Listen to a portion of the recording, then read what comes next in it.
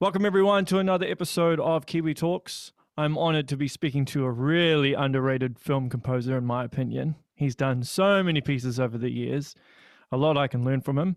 I'd like to welcome Kenneth Lampl. How you doing? Thank you. I really appreciate the fact that I'm underrated. I really appreciate that someone recognizes that fact.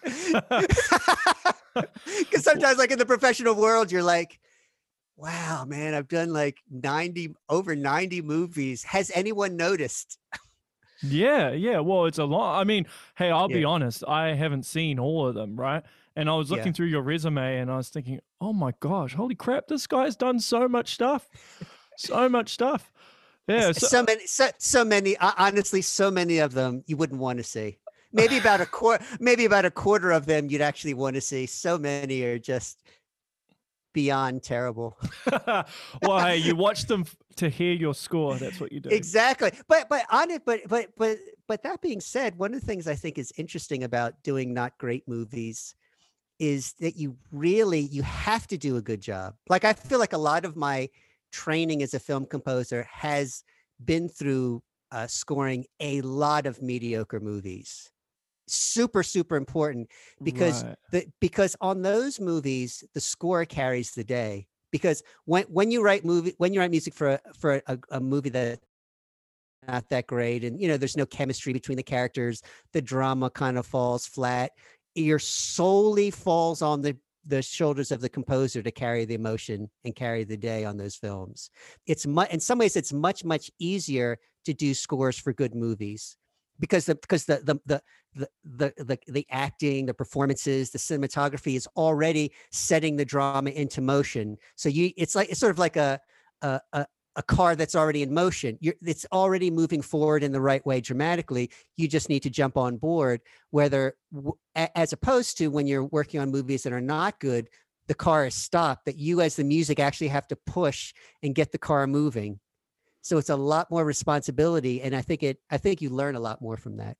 Yeah, for sure. So are you aware that it's already a bad movie while you're scoring it? Because you must get some sort of video feed or something of that nature to get an idea of what you're scoring to. Absolutely. Yeah. What I do when I get contacted for a film and they say, oh, we're gonna send you some video of, either the dailies, which is shots, or we've got an edited or a rough edited copy.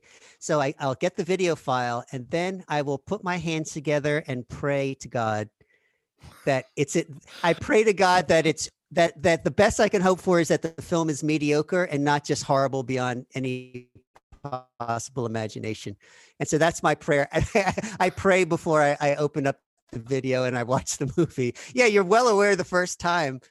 And there's so many times, like, being in relationships and I'll be like watching the first cut and, a girlfriend or wife comes in and she's like, for real?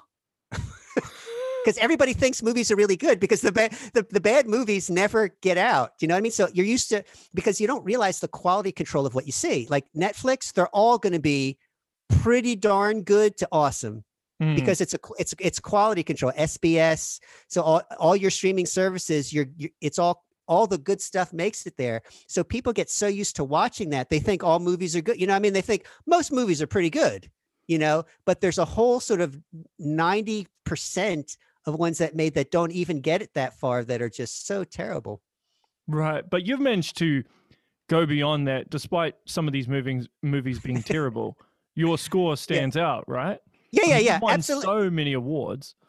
Yeah. And I'm not trying to be a hater on the films either. Do you know what I mean? And because also on a lot of them, I'm really good friends with the filmmakers, and we just had a great, it was some terrible horror film, maybe, and we just had such a great time. We had super fun, it was just super fun.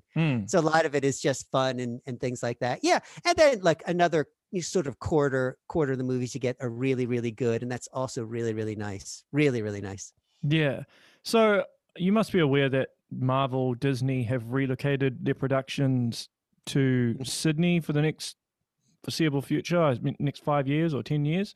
Yeah, I read about that. Are you able to capitalize on that in any way and maybe do a blockbuster? I mean, Canberra is like a stone's throw away from Sydney, so.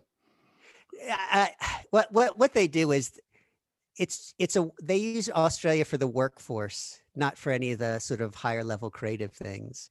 So you're not going to get a composer, you're not going to get generally like a cinematographer.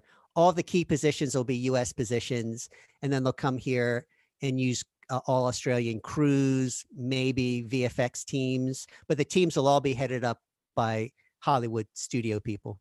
And now there's but I'm not saying that in a disparaging way. I mean, so number one, so it'll be hard to get just because they're shooting here. It's difficult to land that job as a composer because those decisions already have been made in LA. Now, but what's happened? But what this does bring to Australia that is not seen or looked upon, but is very good is so to my knowledge, most of the main members. So even if in Australia they're coming for crew, and they're coming, say, for special effects. A lot of them come for special effects teams. Now, generally, a lot of times the teams will be headed by, someone very, very well known in Hollywood will come over and sort of train the team, work with the team. Now, what's happened is we're getting generations of Australians filmmakers who have been on those sets, and VFX teams who have been trained by those people now making their own movies in Australia. And so that's exactly why, for example, the 2067 score is a complete outgrowth of that. So the director, Seth Larney, who's brilliant beyond imagination, he worked on Star Wars. He worked on The Matrix in the special effects departments. So he's learned, and he's not the only one. There's other directors too, who have learned from these experiences by being on these Hollywood productions, and now are bringing that to Australian filmmaking. And I think that's a really, really, really important part of what's happening in the film industry in Australia. And one of the reasons that, for example, with 2067, which is I think a really important movie in terms of Australian film in general, because it's the first Australian action sci-fi blockbuster film that's directly competing with everything that's being produced in Hollywood, all the Marvel and DC and things like that. And that's really important because pretty much before that, Australia also has a great, and New Zealand, I'm not leaving New Zealand out, has had a tradition of really great films. You know what I mean? And great filmmakers. They to my mind, they tended to be really great independent films, like small budget. I'm talking like sort of less than $10 million, really, but really good dramas on a small scale. And then they've gone to festivals like Sundance and Venice and Toronto, won awards, and then the film gets a lot of, sort of traction back in Australia. That's what I see is that's generally what's happened. Now, what the 2067 is different because it's actually competing. It's still in that price range, but it's competing with hundreds of $1 million films, all the big action films of Hollywood. And I think it does that pretty well for a fraction of the budget. Now, because these guys have been trained by the Hollywood special effects teams and they know how to do these things now on a lower scale. So I think that's actually quite important. So how did you end up on that project? How did that all come about? Because I came to Australia 4 years ago to be the head of the School of Music at Australian National University in Canberra. That's what I came for. And during that time, actually Canberra started, the film industry started in Canberra around the same time. And funding. They have a film ACT. And so that there was money from the government coming into the ACT for film. So all this happened at the same time. And when I came, I was introduced to a production company called Silver Sun. And through them, they had a program where they were taking sort of emerging directors. They would take sort of 10 screenplay writers and they would develop the scripts. They'd work with industry professionals. And then from there, they would select one of the 10 scripts to actually finance and shoot the film, low budget. And so the first film that they did in this sort of journey was one called The Furies, this horror film. And so being that they wanted to keep everything in Canberra, there are not a lot of film composers in Canberra. So, and I knew those guys. So I got brought on to do the score to The Furies first. And one of the producers on The Furies was a woman named Lisa Shaughnessy, who has a film company in Sydney called Arcadia. And so we worked together, of course, I did the best job that I could. Everybody was happy with the results of the music. And then she was telling me that her husband, Seth, was making a science fiction film, and that, he was looking around for composers that she thinks that, we should all get together and meet and sort of chat and see what kind of chemistry we had. So then Lisa, her husband Seth, and I, and also at the time I did the score with another composer, Kirsten Axelholm. So the four of us got together and we met and we all just kind of hit it off. And so just from that, this was probably about a year out before the film started shooting, then started, doing demos for Seth, and he liked, the sort of stuff we were doing. And then the film was shot, and then there we are. There we are. There we are. So you mentioned that you came over from America to Australia. So was that always the plan? You wanted to be a lecturer at a university? I've always been. You always have been? Yeah. For a long time. So I've always sort of balanced the academic world and the professional world, and that's of great interest. As soon as I finished my doctoral degree at the Juilliard School, I was hired to teach there. So I was doing film scores back in those days, film scores and commercials. I was teaching there, and then from there, I'd taken a couple of years off where I was just working as a composer. And then I went back and I taught at a small private college called Hofstra University in Long Island, where I ran their music business and technology program all along, doing, film, mainly film and television work. I had sort of left the advertising stuff behind. So that's something, I had a university job before I came to Australia. And that's one of the things that why Australia National University was interested in me, because I was coming to the table with a very, very broad background, not just in the academic world, but a high profile commercial career at the same time. So those things are very important. And they were, in Canberra, they were looking to sort of redesign the School of Music and have it be something that was just different than what they had. And so I sort of came and I headed it, redesigned it to be what I would call a 21st century School of Music, one that it wasn't sort of so much about genres, because most schools of music are on the European conservatory model, whereas, you're either a, classical violin player and there's a track for that. You're a jazz saxophonist, there's a track for that. You're audio engineer, there's a track for that.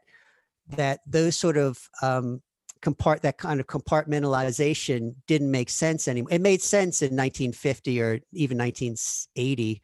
Yeah. But from the 90s on, that doesn't make sense anymore to have those kind of compartments, like being a performer or a composer, being a performer or being someone who's technically savvy in the recording studio. That nowadays you need a skill set that goes across all of those things. And so how I designed the School of Music at ANU was to be one where you could have that sort of vertical, if you want to be an opera singer, you can do that. But there's a lot of flexibility horizontally. So you could be a viola player and take audio engineering and film scoring at the same time. Because I see. Yeah. So it's very interesting. So that's what I would call the 21st century musician, is all my friends who are doing well. One of my closest friends is a cellist named Dave Vagar, and Dave is famous for the Coldplay song "Viva La Vida," the cello line. Dun dun dun dun dun. Oh, yep.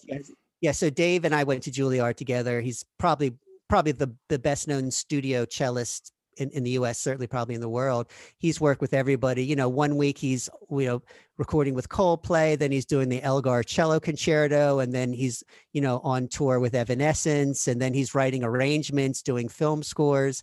So I started modeling our program and what I saw my friends do. Another good friend of mine, John Dinklage, concert master on Hamilton, plays on film scores, violinist with the rock band Rush.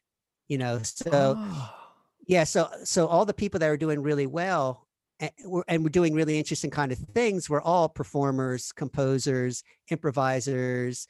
We're savvy with music tech, could mix, could do a lot, had broad range of skills. So I was more interested in having that kind of music program than a traditional sort of conservatory program. So that's sort of what brought me to ANU. Yeah. So how do you balance all of that out, right? Because if you're doing all the academic stuff and then you're on a project, because usually with, say, film, right, you've got, I don't know, a month or 2 months to kind of cram in all this music. You're usually under a tight deadline. Yeah.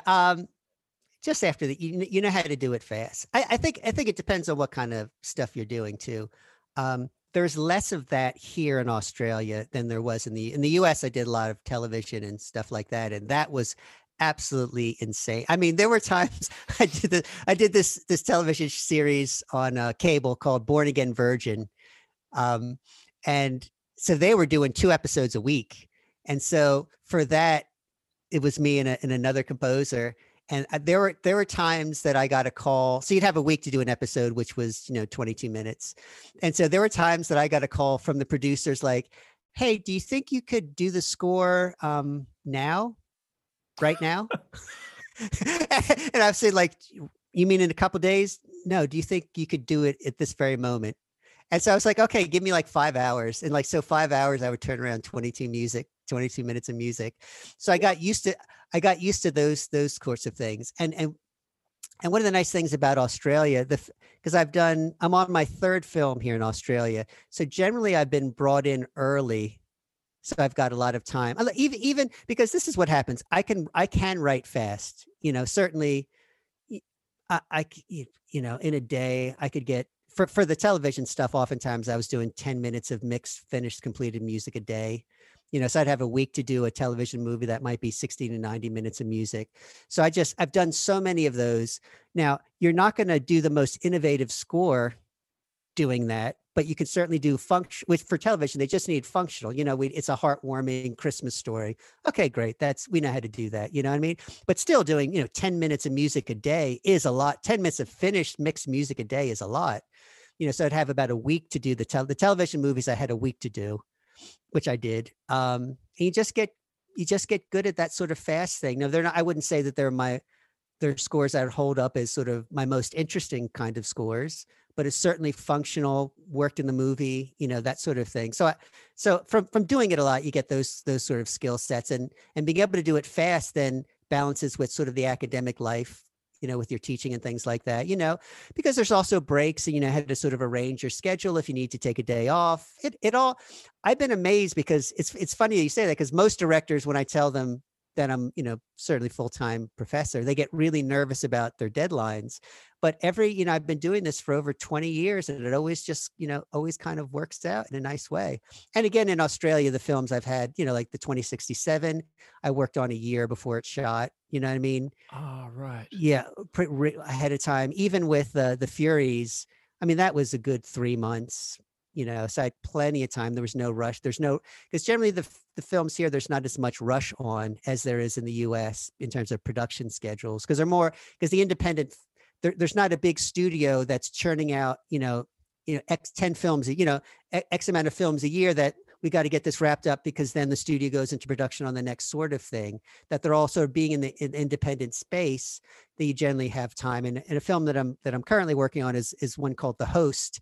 And I've been working on the music for about 2 months. We're not even going to shoot till July. So already there's going to be sort of 4 months ahead, and we're solidifying a lot of things. And then there's going to be, while production is going on, the film's not going to wrap up till the end of December. So I've already started 2 months ago until December. So there's going to be plenty time to do a really good and really interesting, because that's the thing, is when you have time, you can do really, really cool stuff. Like, for example, like on 2067, I think is an example in my own sort of output of like really, really cool synthesizing of the giant epic orchestral score with a lot of really interesting sound design elements. So you're sort of not sure what's a real instrument, and what's sort of a soundscape. So I think that that makes for a really sort of interesting creative opportunity. I watched 2067 again last night, just before this actually, and yeah, your soundtrack for that is amazing. A lot of the choral stuff that you do, because that's kind of your signature sound, I find. The kind of choral epic music that you have, is that always recorded with an actual choir, or do you implement a little bit of synthesized choir with it? Is it a combination of both? Like, how was your process with that? That's a very interesting question, because as someone, so you probably know that I've done a lot of concert choral music. Yeah. Outside of film. One of the things I did quite a bit in the US was, I do less here because there's just not as many choirs here. In the US, there's just, you can't, every school, every high school, every university's got a choir. And so they've got choral association. Like when you go to the choral association, there's thousands and thousands of choral directors that you meet. I mean, there's just tens of thousands of choirs across the US. So I did a lot of choral music, mostly in Hebrew. So I did a lot of Ah, all my pretty much all my published choral music is in Hebrew. So that was something that I really, really enjoyed. So I did a lot of that there. And then because that all came from using choir on film scores, but again, going back to the tie-in with the university, that's very, very nice, is I used at my university, Hofstra University, we had a very, very good choir there and a very good choral director that I'd used the student choir on one of my scores. And then the choir director said, "Oh, this is really nice. You should actually write a piece for us for one of the concerts." And so I did and really enjoyed that. And it's really from film music, I got involved with choral music that way. Now for the score, so I've used a lot of live choir. For the score of 2067, there's no live choir at all. It's only orchestra. really? Well, that's a testament to how good you are then, because it sounds like it's a legit choir. Yeah. But a lot of it nowadays too is most of the orchestra in the soundtrack is sample libraries. I mean, there's probably the score is just under 2 hours of score. We only recorded maybe 20 or 30 minutes of live orchestra in the entire thing. So a lot of it is, like, I've been brought up, all the films that I've done have been, except for a couple, like the Pokemon movies were studio films. Most of it has been independent film. So especially in New York, which was the area that I lived. So New York, we were like, this is a guerrilla making sort of film training, which is, I mean, those guys in half the films didn't even have permits. They would just run around New York City without permits shooting. And do you know what I mean? I'm talking about, like, I've done so many films where, like, it's just financed by the director. Do you know what I mean? It's not, I mean, like, some of the budgets were like less than $10,000. I mean, crazy. And so just from doing like 40, 50 films like that, you start to learn about how to get the best out of what you got at home. Because for most of the stuff, there was not time for most of the stuff, that I've done in my life, there's no time to record an orchestra. You know what I mean? There's no budget for that sort of thing, but you had to learn how to get good at mixing. You had to get good at about how to use your sound libraries well.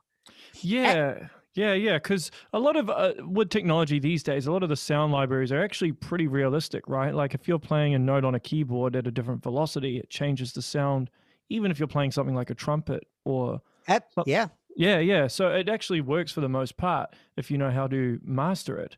I'd imagine stuff like guitars, though, they're pretty hard to implement through MIDI. You'd have to play them live usually, right? Well, some of the guitars, I mean, one of the things you have to recognize is the software nowadays is so incredibly advanced. I mean, the guitar software that I use, you can just pick strumming patterns. I mean, it's the most incredible thing. You just play the chords in any different kind of versions. It automatically, the algorithm of this is a Native Instruments program called Strummed Acoustic Guitar. It will, just based on your chords, give you the proper chord voicings on the guitar. It won't take your piano voicings. It'll incorporate them into guitar voicings. And when you change chords on the piano, it will go to the next voicing a guitar player would play. And you've got tons of rhythmic patterns to choose from. It's indistinguishable from the real thing. Yeah, the sample libraries are just so incredibly advanced. The orchestra libraries too. It's nearly indistinguishable from the real, from the real thing.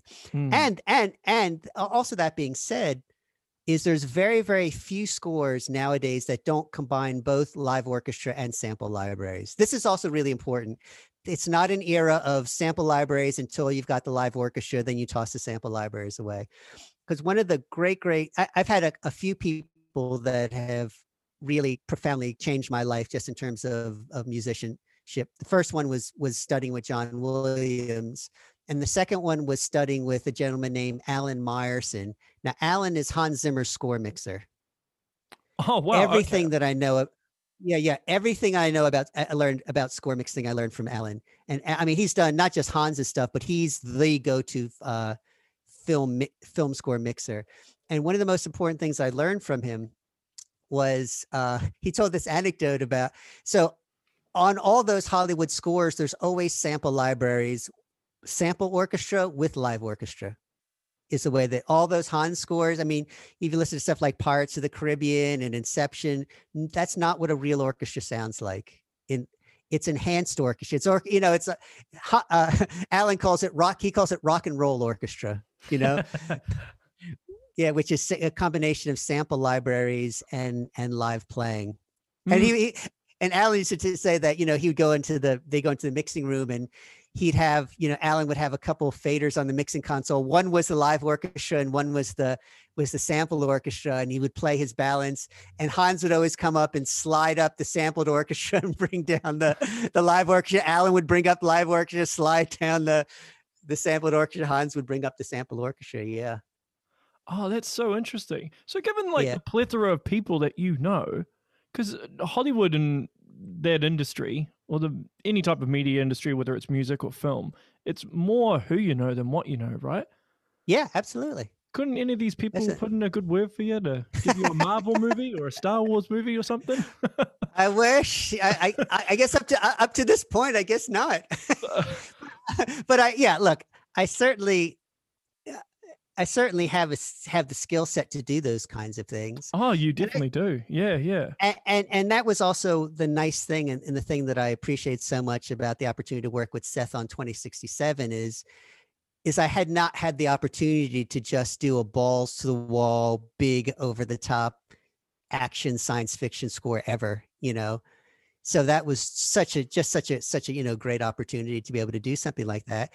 And look, I think, everyone's got to make use of the opportunities in front of them. That was just never, the going to Hollywood and doing those sort of things just was never, you know what I mean? It's like, I think, because I'm a big believer that there's the divine is watching over all of us, and has specific plans for all the things that we do. And if you think that I don't go to those movies and hear those scores and wish that was me, absolutely, I certainly do. But it just, up to this point, it quite hasn't been in the cards that I feel like, the divine of the universe has other plans, which is also totally cool. And I think those are also things that one comes to terms with at a certain age of life too, Well, hey, it could still happen for you. Yeah, I think, but I got to tell you, it's funny because I feel like things are real in that, I was to look at my, career that way and think about, the things that goes on in Hollywood. I think that I feel like I'm at a point of time now where now I'm coming into my own in a big way. Right. 2067 was really, really important for me artistically, because that's showing that can be done here. And number one, it's showing that kind of big epic thing can be done on an indie film budget in Australia. I think number one, that's important. And then for me particularly as an artist, it's important to say that, look, this kind of score can be delivered right here on a small budget right in Australia. Because most of for what we made, for what the Avengers music budget was probably the entire budget of 2067 of the entire movie. You know what I mean? But that's so it's so. That being said, I'm thinking that I'm going to get a lot, just professionally. I'm thinking that I'll get traction because there are, like, for example, this next movie that I'm working on, The Host, the director contacted Seth because he liked the score and said, "Oh, who was your composer on that? I really, really like that score." So I got in touch with him that way. And there are other directors who I sort of knew who heard the score and said, "Wow, I really we should definitely do something." So I think in terms of, because I think for everybody in their career, they have their breakout project, that really, like for example, like a great example is some composers come to the table and they get their recognition early on. Hans, for example. Yeah. Those first scores, Rain Man, one of his very first film scores, Academy Award nominated. He won the Academy Award for Rain Man. Thelma and Louise. You know what I mean? All just back to back Academy nominated. Either winning or, so he just came right out of the gate. And that was also him getting the Rain Man score was totally random. it happened that who was I can't remember the director of Rain Man. Anyway, so it's the director's wife heard some little obscure independent film that Hans had done, one of Hans's first films, liked it, played the soundtrack for her husband who was making Rain Man. He liked it. No one knew who Hans Zimmer was or how to even get in contact with him. So suddenly the director somehow tracks him down, and Hans tells the story. It's like one night at like 10 or 11 p.m., he gets a knock on the studio door. Hans is an assistant to this other film composer named Stanley Myers, who did Deer Hunter, and just gets a knock on the door. You Hans Zimmer? Yeah.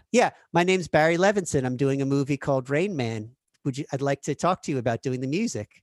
I mean, completely out of randomness. And then Hans goes over, spends a few months with Barry, produces his first big score, wins the Academy Award, you know what I mean? Which sets a trajectory for his career. Now, that was very different for someone like John Williams. I'll never forget when I was sitting with John and talking about, because John Williams' big breakout score was Jaws. Right before Jaws was his first big breakout score. And he said to me, he said, Ken, he said, do you know that Jaws was my 40th film score? Whoa, okay. And if you look back, and as I started to really get into John's, like the Poseidon Adventure, Towering Inferno, Jane Eyre, I mean, all these films, that Earthquake, that you're like, oh yeah, I remember Towering Inferno a little bit. Was that him? But just 40 films until that. And then it was that Spielberg collaboration with Jaws that led Spielberg to recommend John Williams to George Lucas. So that's where it all starts. And in fact, a lot of people don't know this, but originally George Lucas was not going to have an original score for Star Wars, but the score was going to be pre-existing pieces of classical music. That the idea of having original music was sort of later on in the process idea. It's amazing. So, like, when you studied under John Williams, was there any specific advice that he gave you that you hope? So I mean, I'm cool. Yeah, there's probably heaps, right? But what's some of the stuff that you remember that he told you early on? Some really important. I'll tell you the first. I'll give. I love talking about John Williams because he's just the idea of studying with him. Now, see, I'm of the generation, I saw the original Star Wars in the movie theater as a kid. So that made a huge impact. I mean, you can't understand. I mean, you can't understand what a big deal the first Star Wars was because you had never seen anything like that before. Like those even though we look back on the movies and the special effects are like super cheesy and they look like models, at the time you had never seen anything like that. And so when it opens and the ship comes flying overhead, like as kids, you're like ducking. You're like, oh my God, you're like keeping your head down, It was just unlike anything we had ever seen, because before that it was like, Buck Rogers and all this really, really cheesy, The Day the Earth Stood Still with a whoo theremin kind of score. That's what space movies were, other than of course 2001, which was not Star Wars kind of thing. That's an completely different art film. Yeah. But Star Wars really, it really set the tone for what kind of, what that genre, what the action movie and the science fiction action movie would be. And the idea, even as a kid, when I saw it, I mean, I owned Star Wars on vinyl. In fact, many people don't know this, but there was actually a disco Star Wars as well. So I own disco. There's disco versions of all the Star Wars pieces. Yeah. You can find it on YouTube. It's by a group called Mecco, M-E-C-C-O. So there's disco Star Wars. Yeah. And there's also disco Close Encounters too. So anyway, so the idea of studying with him, because the studying with him came from, there's a well-known music festival in the US called Tanglewood, which is the summer home of the Boston Symphony. So what Tanglewood is it's a fellowship program where they allow one orchestra's worth of students to study with the Boston Symphony and 5 composers to study with whoever the composer in residence with the Boston Symphony was. And so, when I finished Juilliard, I was accepted as one of the composer fellows. And it's amazing because it's at Tanglewood, like it's concerts every night, the Boston Symphony, all the who's who of classical music is there performing, but there's concerts every night. So it's really, it's popular because people go up there for a week and go to people, the lovers of classical music will go to Tanglewood, spend a week or 2 weeks, go to concerts every night, go to lectures. It's really a wonderful place. And so then we got to, as fellows, we got to go to all the concerts for free, the rehearsals for free. And at the time, John was the conductor of the Boston Pops, and he just finished Schindler's List.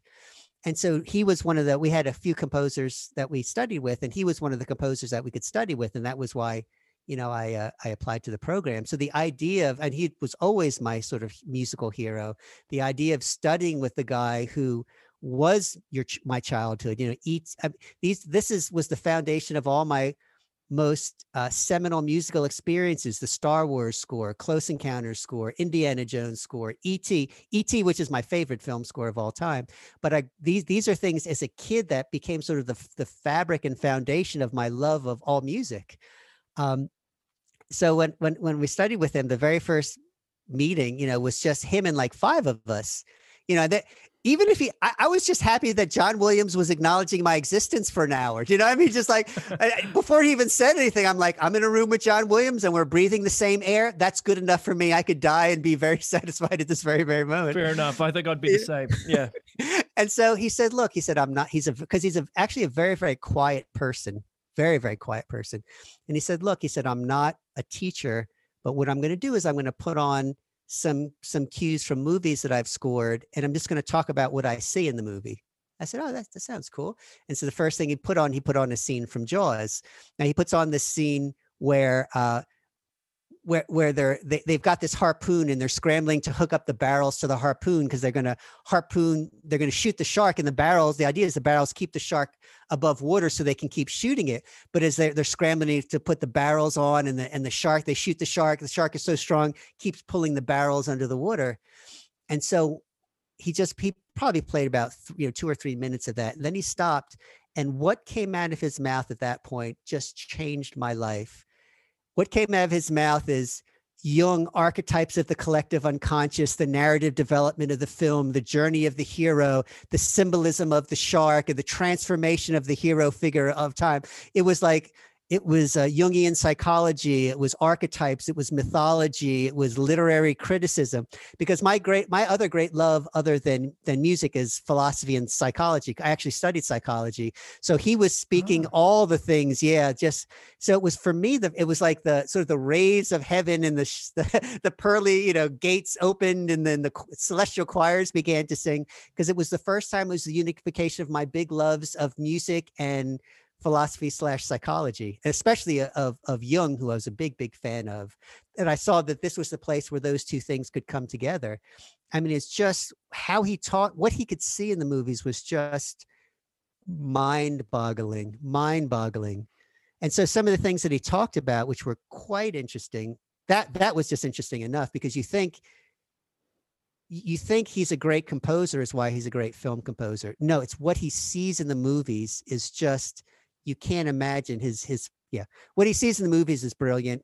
And he also brings to the table probably the greatest musical skill set I've ever seen among anybody. Because, like at the time that I went to study with him, I was very skeptical about film music, because this was the days where, the Hollywood film composers, a lot of them didn't read music. They would just sort of improvise in MIDI and then get a team of highly trained conservatory musicians like myself to transcribe it, to orchestrate it, and then not to get any credit for it. So this is and so I was very skeptical of this whole thing about film music.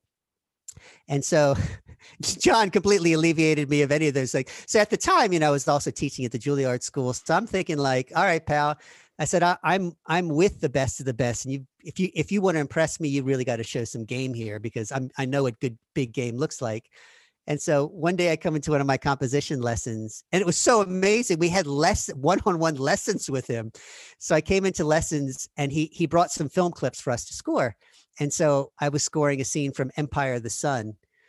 And so I come into my lesson and there's no piano, because I'm a saxophonist and a pianist. And I had my big orchestra score and 25 staves deep. And I said, John, I'm really bummed out. I said, we don't have a piano. I wanted to play you my score. And he said, oh, I don't need a piano. He grabs a score from me and he puts the VHS tape, because back in those days we scored to VHS tape. He pushes play. He looks at the times. He looks at the tempo. Not only does he have perfect pitch, he's got perfect tempo, and he just starts beating time and singing back the entire orchestra score in time to the movie. And they're like, oh, I love it. Oh, it's a beautiful viola line. Oops, should be F sharp in the second flute part. Oops, missing dynamic marking in the bass trombone. He sang through the entire score, all the parts in sync to the movie, pointing out all the mistakes in the score the first time around. Oh my gosh. It was the most impressive display of musicianship I had ever seen in my entire life. I'm telling you, all listeners, you cannot imagine how good he is. However good you think he is 1,000 times better than that. Unbelievable. I'd never seen anything like that in my life. He's very humble about it too, but he's also very much a master of melody. You know, you listen to a lot of films these days, and obviously the cinematic films, they can hit you emotionally, but they don't sometimes have a memorable melody. Whereas he was a master of that, right? From Jaws to Star Wars, Indiana Jones. Absolutely. You know, just so good at it. And it's also interesting because he came to composition late too. He actually, many people don't know this, but he has a master's degree in classical piano from Juilliard. Oh. Yeah. I don't think I did it. No. Yeah. He came to compose. It's interesting that he came to composing late in the game. Not like sort of, he composed a bit, but it wasn't until sort of later on in life that he started getting interested in composing. And it's ironic that suddenly he would become the greatest, the greatest, the guy, probably the GOAT. Yeah. Really. Yeah. Look, I would say easily, the most influential composer of the late 20th century by far. Oh yeah. No, I think that. Yeah. I mean, it's just, his musical skills are just unbelievable. Yeah, it's wow. So I want to ask you about Pokemon. How did you end up doing Pokemon? That's like a very interesting run, right? Because that's the biggest media franchise in the world. I found that out recently, actually. I thought it was Star Wars or Marvel, but it's actually Pokemon. It was the weirdest thing. So this is when I first started getting involved. After I studied with John, I was like, okay, I want to get involved in film scoring. I didn't know anybody. But I was teaching at Juilliard, and one of the staff members, a woman, she'd done some film scoring, and I said to her, I said, look, I'm interested in film scoring. I'd love to be your assistant. I could help out. I could do additional music, whatever you need. I'd like to be part. I just sit in the studio and just watch you work. I said, I'm just interested in it, and if you could use me in any way, I would really appreciate it. And so, she had done some well-known independent films. And so, a few months later, we talked together. She said, I have something. She said, I was approached about doing some music to some kids show, Pokemon or something. I mean, now this is early 90s. This is before it's big. Now, at the time, I'm dating a girl who's got nieces and nephews, and they're all trading Pokemon cards. So I knew this is going to be, I was around little kids, and I also taught little kids piano. This is before it was in any kind of cultural awareness. All the kids were dealing Pokemon cards. I knew this was going to be big. I'm thinking, so she said, there's some Pokemon thing. I don't know what this is. She said, I don't really want to do it. Would you do it for me? And I'm thinking, like, she didn't have kids. I was like, she has no idea. She doesn't know what this is. And I said, look, as a favor to you, I'll do it. But I said, but you owe me one. And so what it was is there was a team of us. There's a team of us who did the two movies, and it was just being part of and this was the gig. So we went, and there were a couple, I don't know how many, 5, 6, 10, I don't know. A group of us met with the Pokemon people, and they said, okay, here's what we're going to do. We're going to hand you each 5-10 minutes of the movie, and you're going to write music and bring it back tomorrow. And is that it? That was you it. Didn't have to try and sync it with other people, other composers? They're like, okay. Yeah, they're like, look, here's some themes that you can use or not use. We need it all done tomorrow. Just come back tomorrow with it done. It seems like an odd way of doing it. Because usually when you have multiple composers, you've got to find some way of kind of segueing the music so it's all distributed evenly, so it sounds like it's one composer. So what had happened originally? They did have a composer, one composer, but he dropped the ball, and so they Oh, just he dropped the ball on it, and so they just pulled a team together at sort of the 11th hour and said, we need all the music this week. He did, the original guy did some of it. What was ever left, they distributed out here. They said, here's some themes. If you want to use them, use them. If not, not. We just need the move. We just need music tomorrow. right. Because at that stage, the show been released? The No, this animation? is the No. very, no, no, no. This is the very first movie. This is But before anything. but had the games been? I can't remember. Was the game released at least? I don't think, I think the cards, I think, don't get me wrong. I think it was the movie came right after the cards, and then there was the animated series and the games and everything like that. Yeah, yeah. Because now the anime and the games have very iconic themes. So I was going to Yeah, yeah, ask if you were able to incorporate them. But if you did it prior to that, then that's actually yeah, probably a good thing, because then you might have been influenced if you had to take elements yeah. from the show or from the games, right? Yeah, yeah. And Yeah. I'm sure that they've got their people that they use on, I mean, Oh, yeah, of course. there's the Japanese guys who they used, for the series and stuff like that. And now it's all, yeah, this is just sort of the first sort of out the gate. And that was Hmm. that. Crazy, crazy. I watched your interview that you did with Mick Gordon after you told me that you were friends with him. Very good, by the Oh, way. really? Yeah, very, very good. I've found that we actually asked some of the similar questions. Actually, it was interesting. Oh, is that Um, the one that the National Film and Sound yeah, Archive one? yeah. Was Oh, that yeah. done? That was done at the university, was it not? Yeah, yeah, yeah. Because the Yeah. National Film and Sound Archive is right on the campus of ANU. Mm-hmm. It's not part of the university, but it's on the campus of the ANU. Have you talked with Mick about doing some possible collaboration with him? I haven't. When did I talked to him? Probably a bunch of months ago. Like because in the program that I run at ANU, I have a bunch of guys that come in and do sort of Skype online lectures with the students. So Right.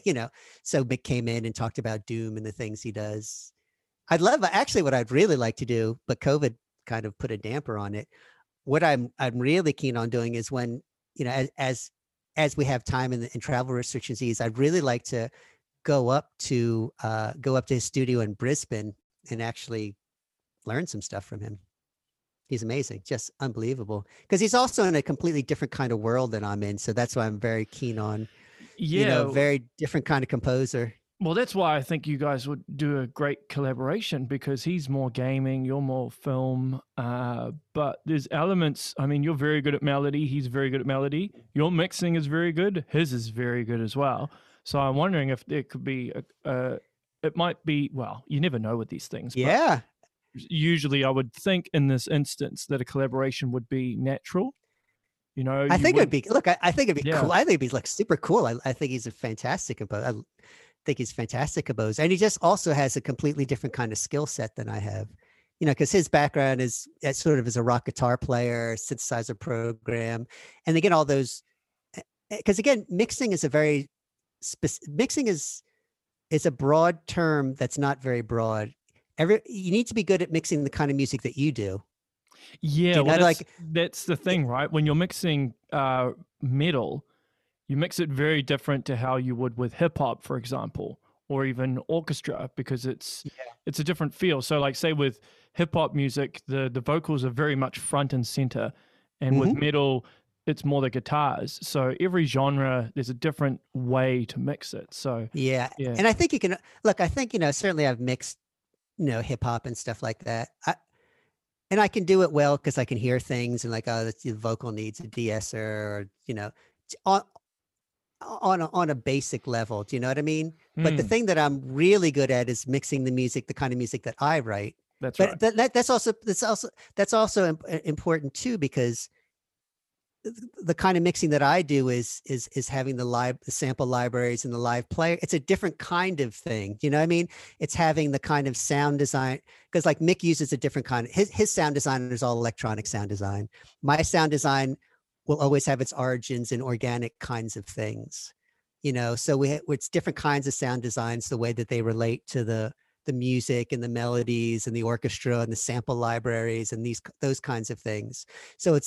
So I'm very hesitant about talking about mixing in a broad way, because I'm not sure you could be good at mixing general. You know what I mean? Yeah, yeah, you kind of can. You could be okay at mixing generally, but it's in the because even like there's an incredible website called Mix with the Masters. Do you know Mix with the Masters? Yeah, yep, I've heard of it. Yeah. Oh, dude, there's no better resource for learning how to mix. So I watch Mix with the Masters every single day, and it's all about. I mean, but these are the guys who are like, I'm going to pull up a Justin Bieber tune that I just mixed. I'm going to pull up last Bruce Springsteen, Born in the USA. I mean, it's just like these are the top mix engineers in the world opening up their sessions and talking about how they mix. You know, so I watch that every single day just to learn and apply it to the kind of music that I do.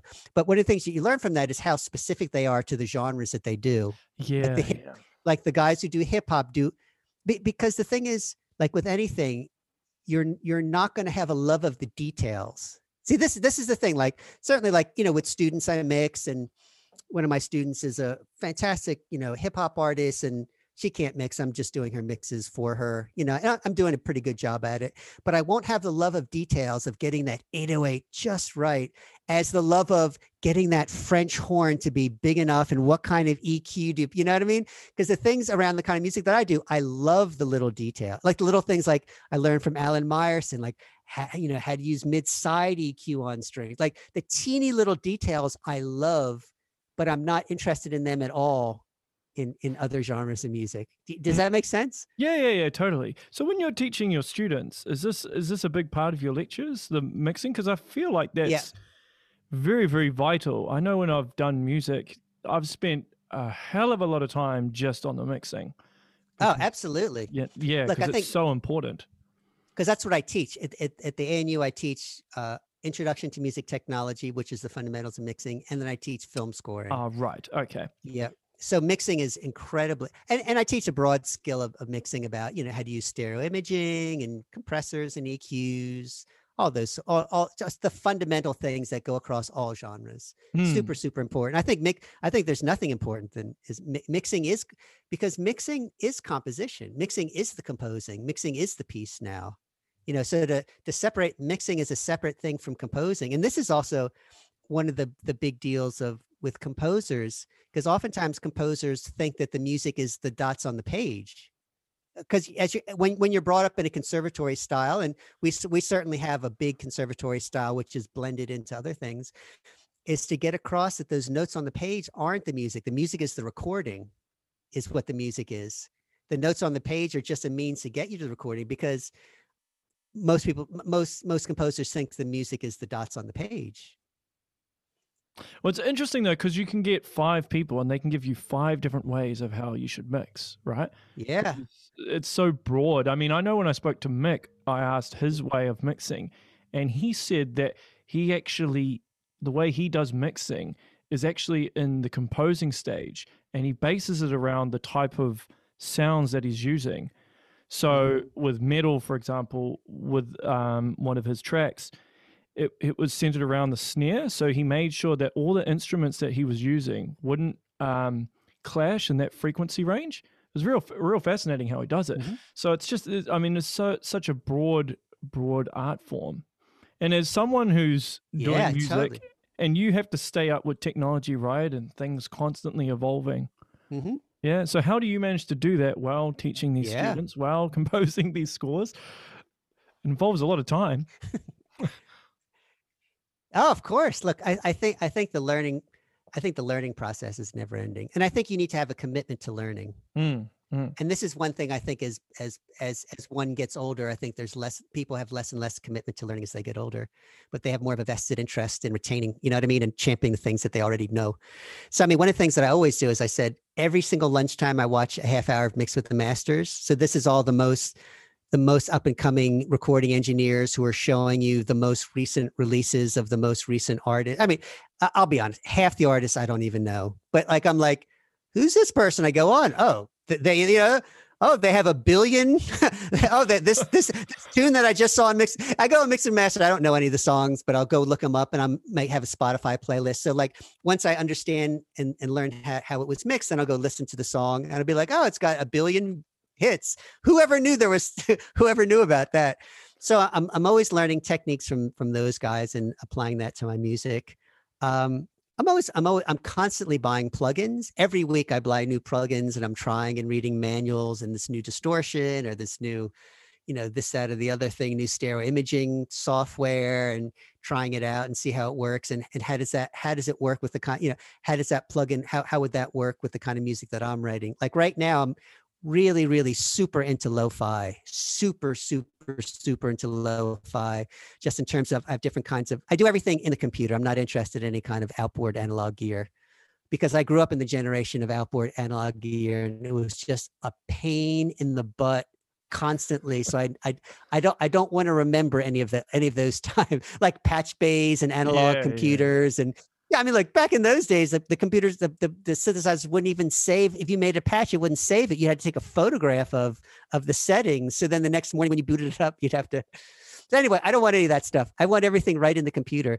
So a lot of lo-fi plugins, like tape emulation kinds of things, So I'm really actually interested in using that on live sound sources and on, strings and brass and getting different sounds that way. Mm-hmm. Final question before we wrap up. Time flies, right? How did you find it moving from America to Australia? Because I think people think that just because they're English-speaking countries that they're very much the same, but they're not, are they? They're not the same at all. It was it was number one, it was very, very difficult. Probably the first 2 years were the most difficult 2 years in my entire life. For what reason? Australia is a socialist. It's not a capitalist kind of democratic thing like I think in Australia, I think Australians and Americans think that the cultures are I think Australians think that their culture is a lot like America, and it's not. It's very, very far removed, but they think the cultures are very, very close. This is very much a socialist society here, which I like. Okay. So the things I'm saying is, now I'm going to be an Australian citizen on the 22nd. I love Australia. Oh, wow. I love, congrats. Yeah. I love it. I'm not saying this is one is better than the other. They are so different. You can't imagine. In the US, it's capitalism, survival of the fittest, be the tallest poppy you can possibly be the best you can be competitive. Competition is a great thing. Always strive to be the best. Don't do bad things morally, but try to be better than everybody, which is the exact opposite of Australia, which is tall poppy syndrome. The tall poppy gets cut down. Be part of the team. Be part of the team. All decision making, like in the US, it's top down decision making. Whoever's leading the thing just instructs orders and you follow. If you're on the bottom. In Australia, it's very much collective ideas of things. You know what I mean? Like if you're going to make any changes, like for example, when I was head of the school, there were changes that I need to make. Now I was used to the American way, which is I'm the head of the school. This is what we're doing because I'm the head of the school. That's my job. And then the staff, would oftentimes got really upset because they said, well, you're making changes, but you're not consulting us in the changes. And then I thought, why on earth would I be consulting you? I'm ahead of this. I was hired to do this. But not as a bad thing. Not that I don't think their ideas are important, but why? So to the American brain is, why would I consult you? Why would I? You know what I mean? You're employees here. Why would I consult you? I was brought here specifically to do this thing. So a lot of that created, I think tension. Tension is a good way to put it, but also good, but all of us sort of had to collectively learn that, like, they got used to the sort of the American style, and I had to get used to being a little bit more, seeking out other people's thoughts on kinds of things. Yeah. Well, I mean, it's a double-edged sword, right? I mean, there's pros and cons to both ways. Yeah, I completely agree. And also, one of the things that is constantly difficult for me that I've just stopped, I'm a tall poppy kind of dude, man. That's all I roll tall poppy. Do you know what I mean? because this is the thing that's so funny, because of the tall poppy syndrome in Australia, because in the US, I was a tall poppy. Do you know what I mean? It was like, and so I just grew up being the tall, just being a tall poppy. So I can't suddenly not be so I just let it shine and have the haters hate, And but the thing that's interesting about the tall poppy syndrome in Australia, it's not just whoever sticks their head out on the top gets chopped down. It's not a pushing down at the top, but it's also pulling up of the bottom. Like Australia is much, much more interested in the disenfranchised. So it's not just pulling the top down, but it's pulling the bottom into the middle.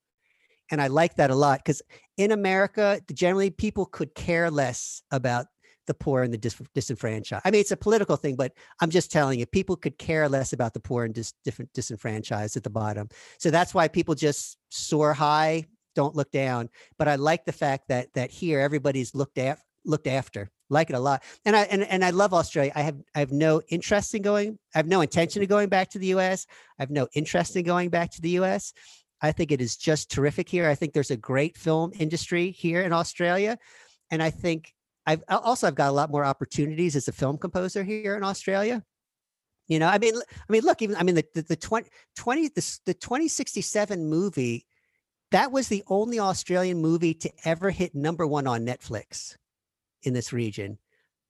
So this is what's happening. I think we're seeing a real renaissance in Australian film. And I think I like to feel like I'm the right guy at the right place. So just as already like Seth and Seth has been trained by a lot of the Hollywood people just in terms of what he can bring in terms of production value to Australian film. I feel like I have the same because that's what that sort of pedigree from the US, from John Williams, from Alan Meyerson. I'm sort of bringing that pedigree, that compositional pedigree here at the right time that filmmakers are making these kind of movies. Yeah, totally. I mean, hey, you're in the best place right now. Australia doesn't really have COVID. Yeah. So it's pretty good, right? I mean, you can still go out and do your day-to-day things. So yeah, I mean, right place, right time. Definitely. Yeah, no, I love it. Look, I have a house in the bush. You know what I mean? This is what I've always wanted. Land. I got land. I don't have to ever leave my studio. I mean, other when I go to Canberra to go and teach, and then I come right back out to my studio here out in Braidwood, New South Wales, which is amazing. I can't even, when I look out my window, all I see is mountains. I can't even see any other houses. It's awesome. I love it. Love it. Love it. Love it. It's like for me, the best possible lifestyle, which is great creative industry, great environment, great teaching environment. ANU is awesome. We have a great school, great staff, and I got a beautiful place to live in the country, which is what I've always wanted my whole life, is to live in the country. I think if there's two countries that are very similar, it's New Zealand and Australia. So a lot of the stuff that you're saying, yeah, I can really relate to. I think we value the quality of life, the work-life balance. I think is one of the important things. So yeah, well, yeah, hey, yeah. So I completely agree, and I love this whole area because also I chose to come to this area. You did. That's right. Yeah. Yeah. I mean, I looked at I had various opportunities around at the time I was in a relationship, and we wanted to leave the US. And so I was looking, I was looking at different places, and I did a lot of teaching in China, was looking at Asia. I also did a lot of teaching in Europe, and I was sort of looking at Europe. And then, so Australia, New Zealand area is a place that we chose to come because we liked the culture and had the things that we were interested in here. Cool. Well, hey, that's a perfect place to wrap up. So if anyone wants to follow you, where's the best way of them following you and getting all the updates and seeing all the music that you're working on, so to speak? You could go to my website, which is kenlampl.com. You could, and there you can contact me if anyone wants to contact me. I love hearing from people. I have a YouTube page, but the very best thing is to follow on Spotify. To be a Spotify follow is the thing, because all the latest stuff is going to get released there. And that's also the most important place to release music. Cool. Well, Ken, this has been amazing. Thank you so much for doing this. I know you're a busy man, so I appreciate you taking the time out. So that's the show, everyone. Make sure sorry, what were you going to say? No, I was going to say thanks for having me, but you should wrap up with your blurb that I didn't want to interrupt. That's all right. So that's the show, everyone. Make sure you share, like, and subscribe. Support Kenneth and all the ventures that he is doing. And stay safe until next time. See you later.